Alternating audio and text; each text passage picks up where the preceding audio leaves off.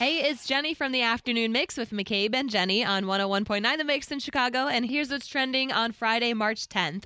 The Chicago River will be dyed green at 10 a.m. tomorrow, just before the St. Patrick's Day Parade, and the best places to watch the river dyeing are along the Chicago Riverwalk and on the bridges between State and Columbus. Daylight savings is also this weekend, so on Sunday, don't forget to set your clocks forward as we lose an hour of sleep when 2 a.m. quickly becomes 3 a.m. And the latest installment in Scream's hit meta horror franchise, Scream 6, is in theaters. The Scream franchise has continued to be one of the most popular horror properties since debuting in 1996.